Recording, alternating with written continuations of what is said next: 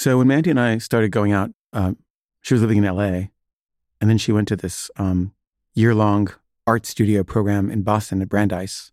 But then after she finished her program, we wanted to be together. But she didn't really want to live in LA because her parents lived there and she didn't want to be near them. And my friend Greg had gotten some money to make a film in San Francisco. So he said, you should come to San Francisco. And I was like, great, we'll just move to San Francisco. And, Greg and I will work on this film together for however long it takes.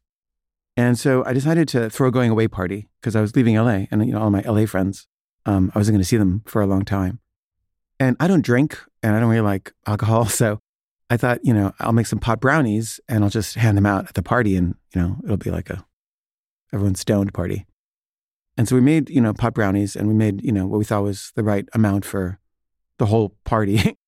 And I think my friend Monica and my friend Terry came early as we were, preparing the brownies, and we decided to try one and just see, if it worked.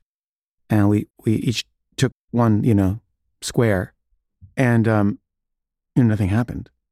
And we gave it a few minutes, but nothing happened. So we took another square each, and nothing happened. And we waited a little, and then took another square and waited, and nothing happened. So it seemed like they weren't working, and we decided just to eat all of them and see if that was enough. We just thought we had gotten the wrong dosage. And then people started arriving, and the pot started kicking in. And I don't know if I've ever been this stoned in my life. I couldn't talk, and I couldn't walk. All I could do was I could crawl.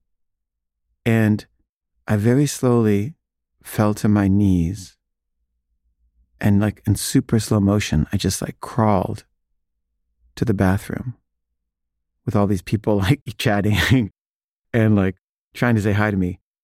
And same thing happened to Mandy. She just got so stoned she couldn't talk or walk, and she just also crawled to the bathroom. We both went into the bathroom and we locked the door, and we started throwing up.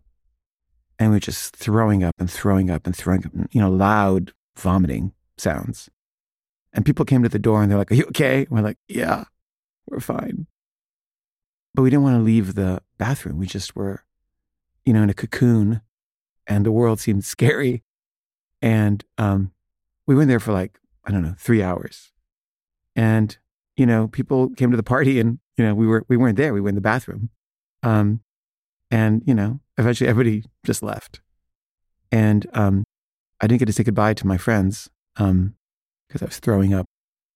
But it seemed somehow like an appropriate way to say goodbye to LA.